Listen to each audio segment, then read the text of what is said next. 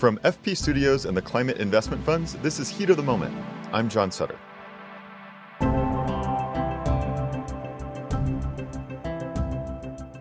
How much would it cost to fix the climate crisis? And who should pay?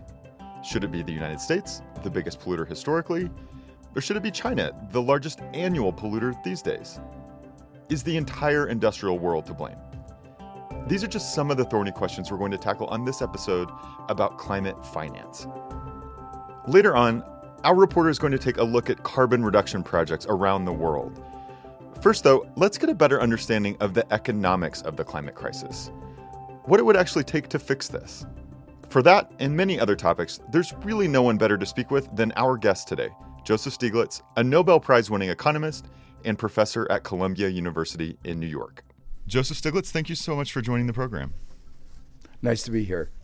So you're an economist by trade and a Nobel Prize-winning one at that. And, you've written a bunch about inequality, globalization. Tell me how you're thinking about the climate crisis and especially how, economics or like how financial systems are related to this problem. How's that thinking changed over time from the mid-90s when you began this work to 2020 when we're really, seem to be at a breaking point of sorts? Yeah, so from a point of view of economics, the central idea of climate is that actions taken by one individual have consequences for our entire globe, which they don't take into account. When individuals burn fossil fuels, they don't take into account how that carbon goes into the atmosphere and leads to global warming. So economists have long been concerned about what we call externalities, but there's never been an externality of the magnitude of the pervasiveness of this. So it is really centering our attention to the fact that our whole global economy, which for 200 years has been so dependent on fossil fuels, is based around something that is unsustainable. And we have to find an alternative. And we have been, but we haven't yet had the political will to move there. So this is kind of like if I decide, in a small example, like I'm going to take a flight to Europe, like that fee that I'm going to pay to the airline for that flight probably doesn't include the cost associated with the pollution associated with that flight, right? Like, is that kind of the basic idea? Exactly. So the market looks at the private benefits of your travel, the private cost, but doesn't think about the broader societal cost of all that CO2 that goes into the atmosphere and all the consequences of that additional CO2 going on in terms of climate change. You don't think about it directly, but you are contributing to the Australian and California wildfires. Mm-hmm. You're contributing to the tornadoes and cyclones. You are playing a role in all these events, which have proven to be so costly to the world. So this idea of carbon pricing, or, in one form, this would be a carbon tax, right? It's kind of like, I don't know, a positive way to think of it would be as a guilt-free way to like make those externalities, make the bad things that happen when we burn fossil fuels part of that system. It would just sort of be in the price, right? That it would be slightly more expensive to do the polluting thing. That's one way I've heard it described. That's right. As we say, it would provide you more incentives, a greater occasion to think about the consequences of your action. It's why the price system works. So at one level, anybody who believes in the market economy has to believe we ought to be doing something about pricing of carbon. You mentioned earlier 1.5 degrees Celsius and 2 degrees Celsius, which are kind of like abstract targets, but they're at the heart of like the international conversation and negotiations around limiting warming. And there's kind of this consensus that anything past those levels would be even more catastrophic. I'm wondering on the economic side of that, like what would it cost to actually meet those targets?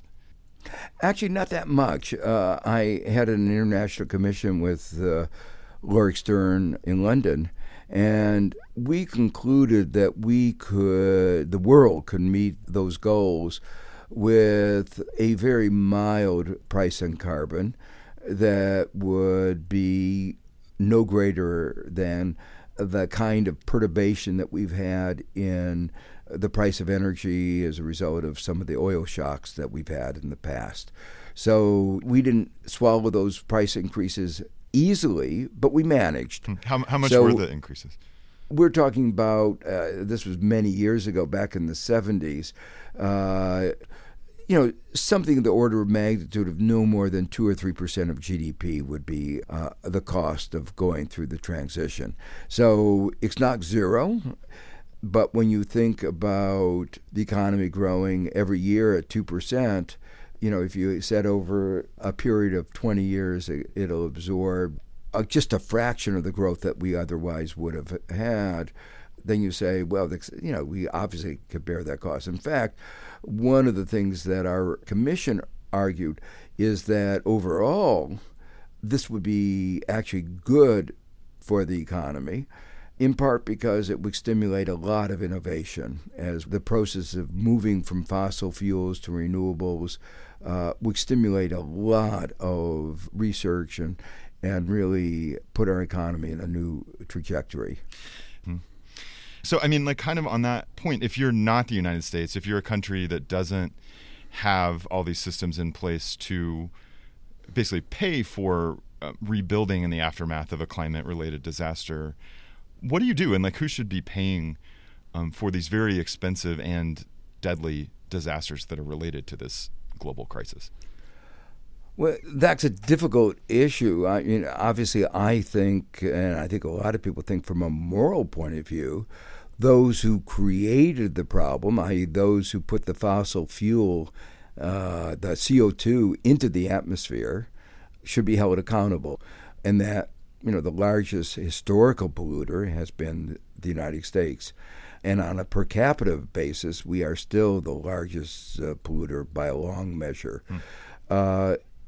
There's been an international agreement that the advanced countries ought to contribute to helping the developing countries adapt to and respond to the consequences of climate change. But unfortunately, that was mostly rhetoric. When the time came to actually put up the money, very little has been forthcoming. So I'm wondering if you can boil down a few points for me in terms of the ways in which public policy and the markets in particular could be used to leverage a quicker transition to a clean economy and to sort of help make those payments to countries that are struggling with disasters, to make that a little more equitable.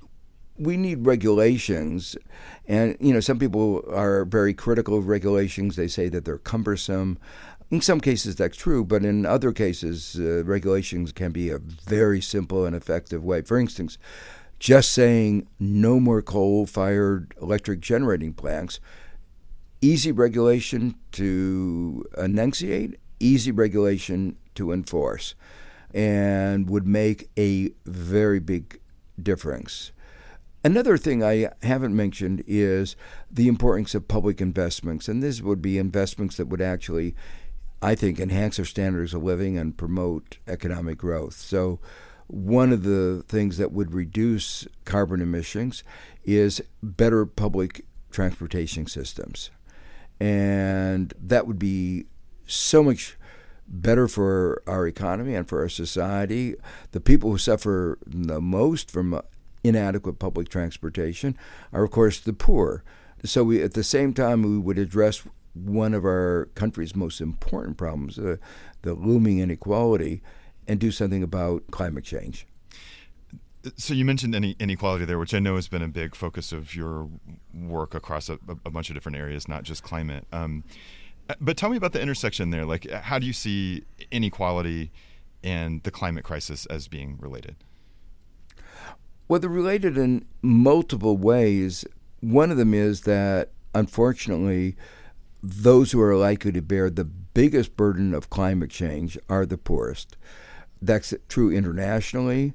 The countries that are going to be most devastated tend to be in the tropics. Bangladesh, more than 100 million people will find their land underwater In the Sahel, increasing desertification is going to create a problem. Guatemala, there's a problem of people's lack of rainfall. While the direct impact is going to be felt in these poorer countries, we won't be insulated. Most national security experts believe that it will set in motion migration, international tensions, conflict. So we can't insulate ourselves from the impacts of these very adverse effects on poor people. Even with the United States, the effects are also going to be worse on the poor for a couple of reasons. Some of them have to do with land that is most affordable is also land that is most vulnerable. So the poor often live in areas that are going to be most affected. In climate activism, there's this push for both individual people and big banks to divest from fossil fuel interests, right? So like not to give loans to coal companies, not to give loans to oil companies. If you own a personal portfolio, to dump any part of that touches fossil fuels. I wonder if that's something that you support and if you think it's effective. I do support it. I do think it's effective. It'd be more effective if more people did it. Basically, what I said before is I think markets are often short-sighted. And there's a sort of an unrealistic optimism that somehow this problem of climate change is going to go away. It's unpleasant, and we always want things that are unpleasant to go away. Unbelievably, oil companies are continuing to explore for oil that is particularly what we call deep water oil that's going to be very expensive to extract. It's going to be what economists call a stranded asset. Nobody will want to pay that high price given that we're going to be going to a close to carbon neutral world, a non-fossil fuel world. So encouraging firms not to make those investments is very important. And the only way we can do that besides getting legislation passed to regulate and to tax, the only other way to do it is to try to get the market price down so they say it's just not worth it. And so, of course, any one individual divesting is not going to make a significant difference. But if there is a movement, a national global movement for divestment, it can have an effect on price and therefore send a clearer market signal that that's not the direction we should be going in. So you're a former chief economist at the World Bank, right? I'm wondering what you think, That's right. like the big international financial institutions, what role they have in both causing this problem, or what role they could have in trying to push the world economy towards away from fossil fuels and towards cleaner energy sources in particular. The very good news is that the major international institutions have really bought into the importance of climate change and have become a very important contributor to fighting climate change. A good atmosphere, an atmosphere without all the CO2 and greenhouse gases, is a global public good, something from which everybody in the world benefits. And the international institutions see themselves as assisting in providing this kind of global public good. So the new head of the IMF has put climate change at the top of the agenda. The World Bank has been working for years in trying to encourage and facilitate developing and emerging markets restructuring their economy towards a greener economy. So they have both the potential to really make a contribution, and I think they're actually doing it. Obviously, if they had more money, they could do a better job. And you've, I think, used like World War metaphors, right, in thinking about how big this challenge is, like comparing this to World War II or even World War III. I mean, this is like trillions of dollars we're talking about here, right? And do you think that is possible? Like, are we up to this task? Yes, I do. I mean, economically, we can clearly afford it. I mean, I often point out that when we went to World War II, nobody said, can we afford? What was the cost-benefit analysis of defending the country? It was very clear. We said, we're going to win, and we're going to, we will devote the resources, and this is a battle for our survival. And in many ways, we're lucky that we're at this moment that because of the advances of technology, we are able to free up labor and capital in order to win this battle to save our planet. Joseph Stiglitz, thank you so much for your time. It was really a pleasure to talk with you. Nice to talk to you. That's Nobel Prize-winning economist Joseph Stiglitz, a professor at Columbia University. So we've just heard about how banks and governments can play a role in jump-starting green projects. This is something our partners at the Climate Investment Funds know a lot about, as they've invested in many climate initiatives in developing and middle-income countries. Our producer Emily Johnson looked into a few projects of theirs in Jamaica, Tajikistan, and in Turkey. She wanted to find out how this actually works on the ground. Tajikistan is home to some of the highest mountains in the world. Way up in the icy peaks is the entirety of the landlocked nation's water supply.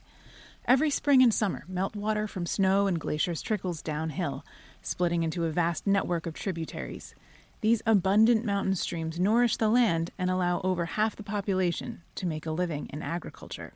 But the future of this water supply is under threat. That's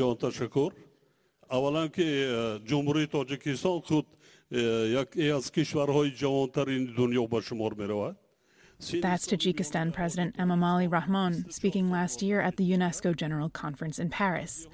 Of the 13,000 small glaciers in his country, he tells the assembly, 1,000 have already disappeared. And it's not just Tajikistan that will be affected by shifts in the hydrological cycle, he says. All of Central Asia is concerned about floods and droughts that will adversely affect the water and food supply, not to mention energy. Most of Tajikistan's electricity is supplied through hydropower. The country ranks 135th in the world on carbon dioxide emissions, making it one of the least responsible for climate change.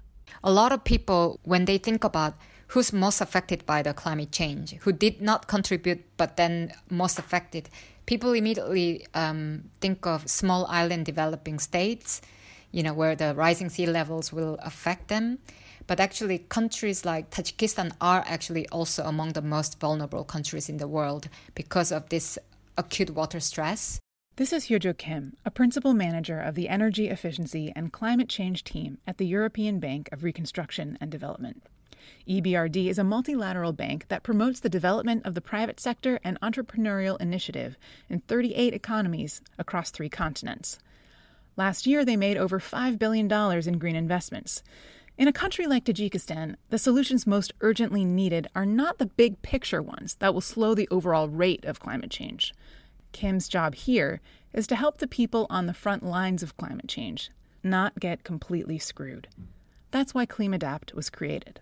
So Klimadapt program was launched in late 2015 with the aim of finding innovative financing mechanism and practical and concrete climate resilience solutions to, address the country's climate vulnerability. With the help of climate investment funds and in partnership with local banks, the program began investing in methods and technologies that would immediately address water and energy efficiency, as well as soil erosion.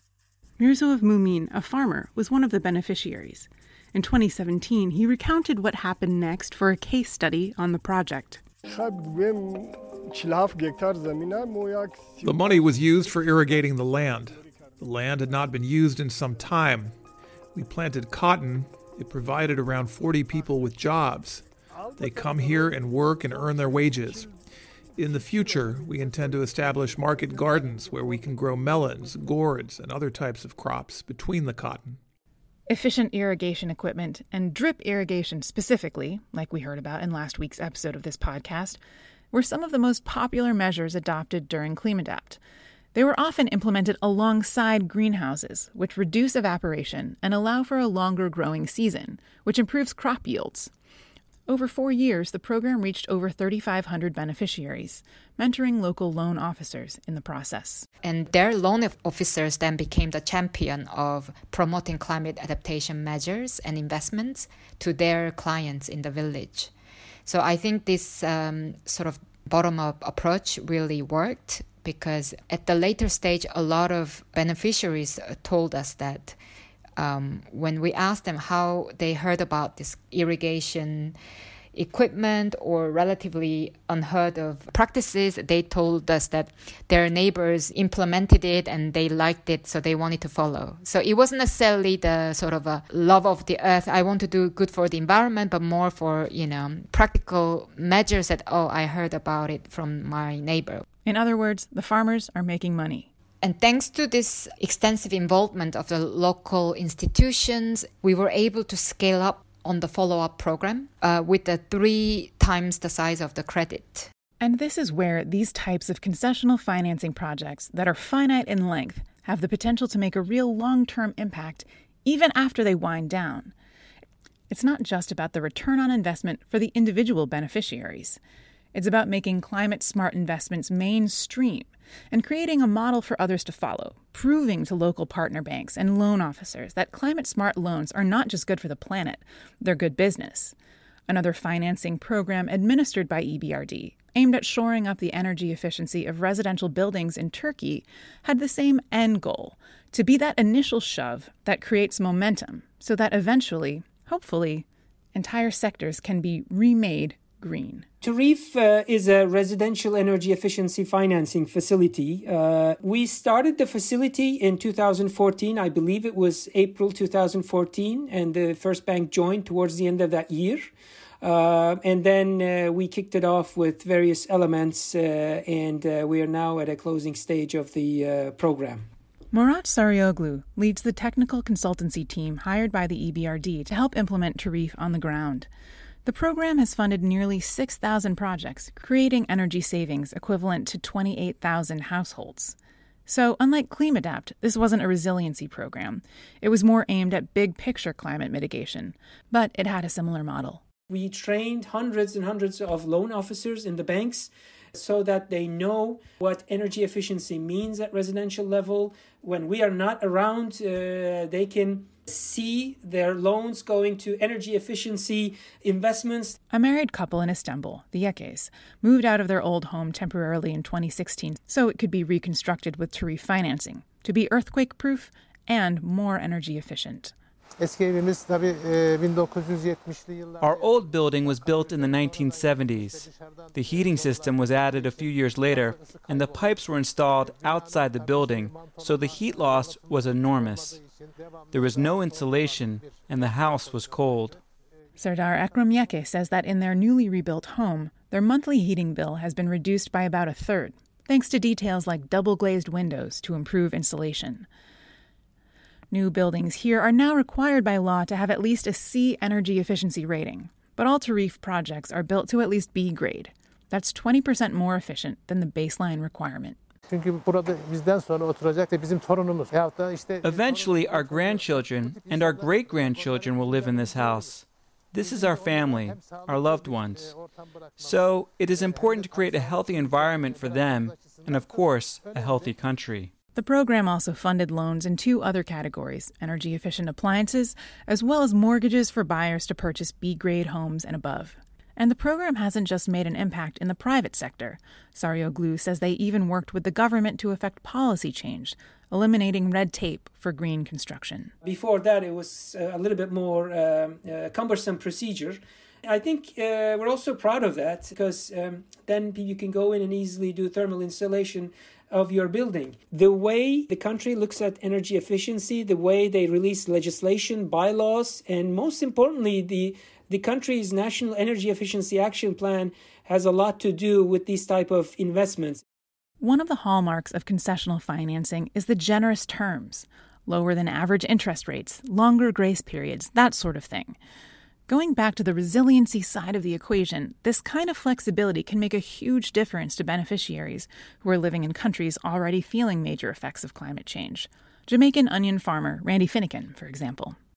Okay, so this here is our pumpkin patch. Actually, it's almost completely harvested. But the reason for doing this too is that not all of the land is arable or ready for onion production. So we basically Finucane had just secured some land with his partner when he got a loan through JN Bank, which is providing low-interest loans in the agriculture and tourism sectors of Jamaica. He used it to build an irrigation system, but soon ended up with more water than he'd bargained for. We had actually experienced 3 floods on this farm. This general area where I'm standing, bottom of the gully, we have water up to 8-10 feet deep. So there's a bridge down there that is inundated also as a result of that. A lot of farmers lost, their crops, and so Randy was left in somewhat of a bind. Here he had taken this loan and, he was just ready to go to market when the flood happened. This is Indy McClymont Lafayette, a consultant with JN Bank's adaptation program and financing mechanism.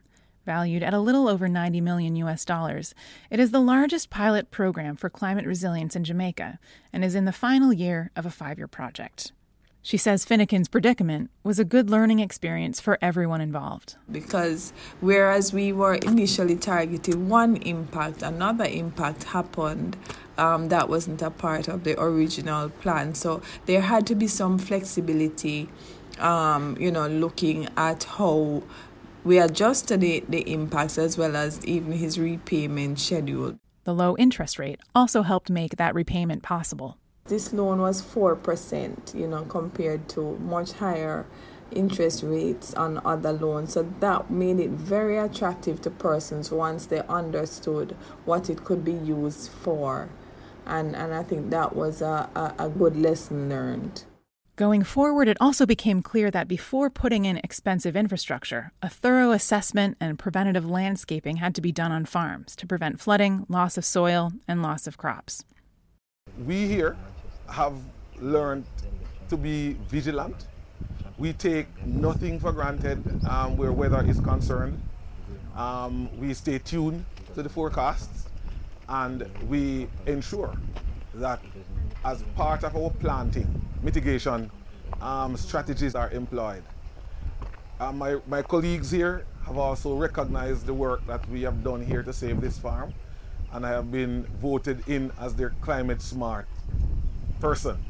The program has also provided much-needed relief and investment for beleaguered farmers who are feeling the impact of 2 global emergencies.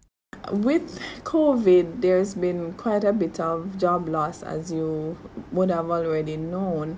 And the drought is starting in Jamaica, so the farmers are already, crying out that they're experiencing a double whammy, climate change and COVID. But it turns out this program aimed at climate resiliency is also supporting pandemic resiliency, helping people weather the economic blows of the coronavirus. One of the good things is that we financed 5 aquaponics systems for 5 communities. And this will give the farmers an option to really continue farming year-round with less dependency. So I think 2 weeks ago, the first aquaponics farm produced some vegetables that the farmers were able to take to market, and that was really a very happy moment for us, because at least those farmers within those communities, they're feeling the impact, but they have an option. For Heat of the Moment, I'm Emily Johnson. Next time on Heat of the Moment, how climate change is increasing the intensity of storms and what the world can do to become more resilient. People have talked about spending 2 or 3% of GDP on this, and it causes certain people, they say it's totally unacceptable. At the peak of the war effort, World War II, the United States was spending 39% of its GDP to protect its children. We can do 2 or 3%. That's next week on the podcast.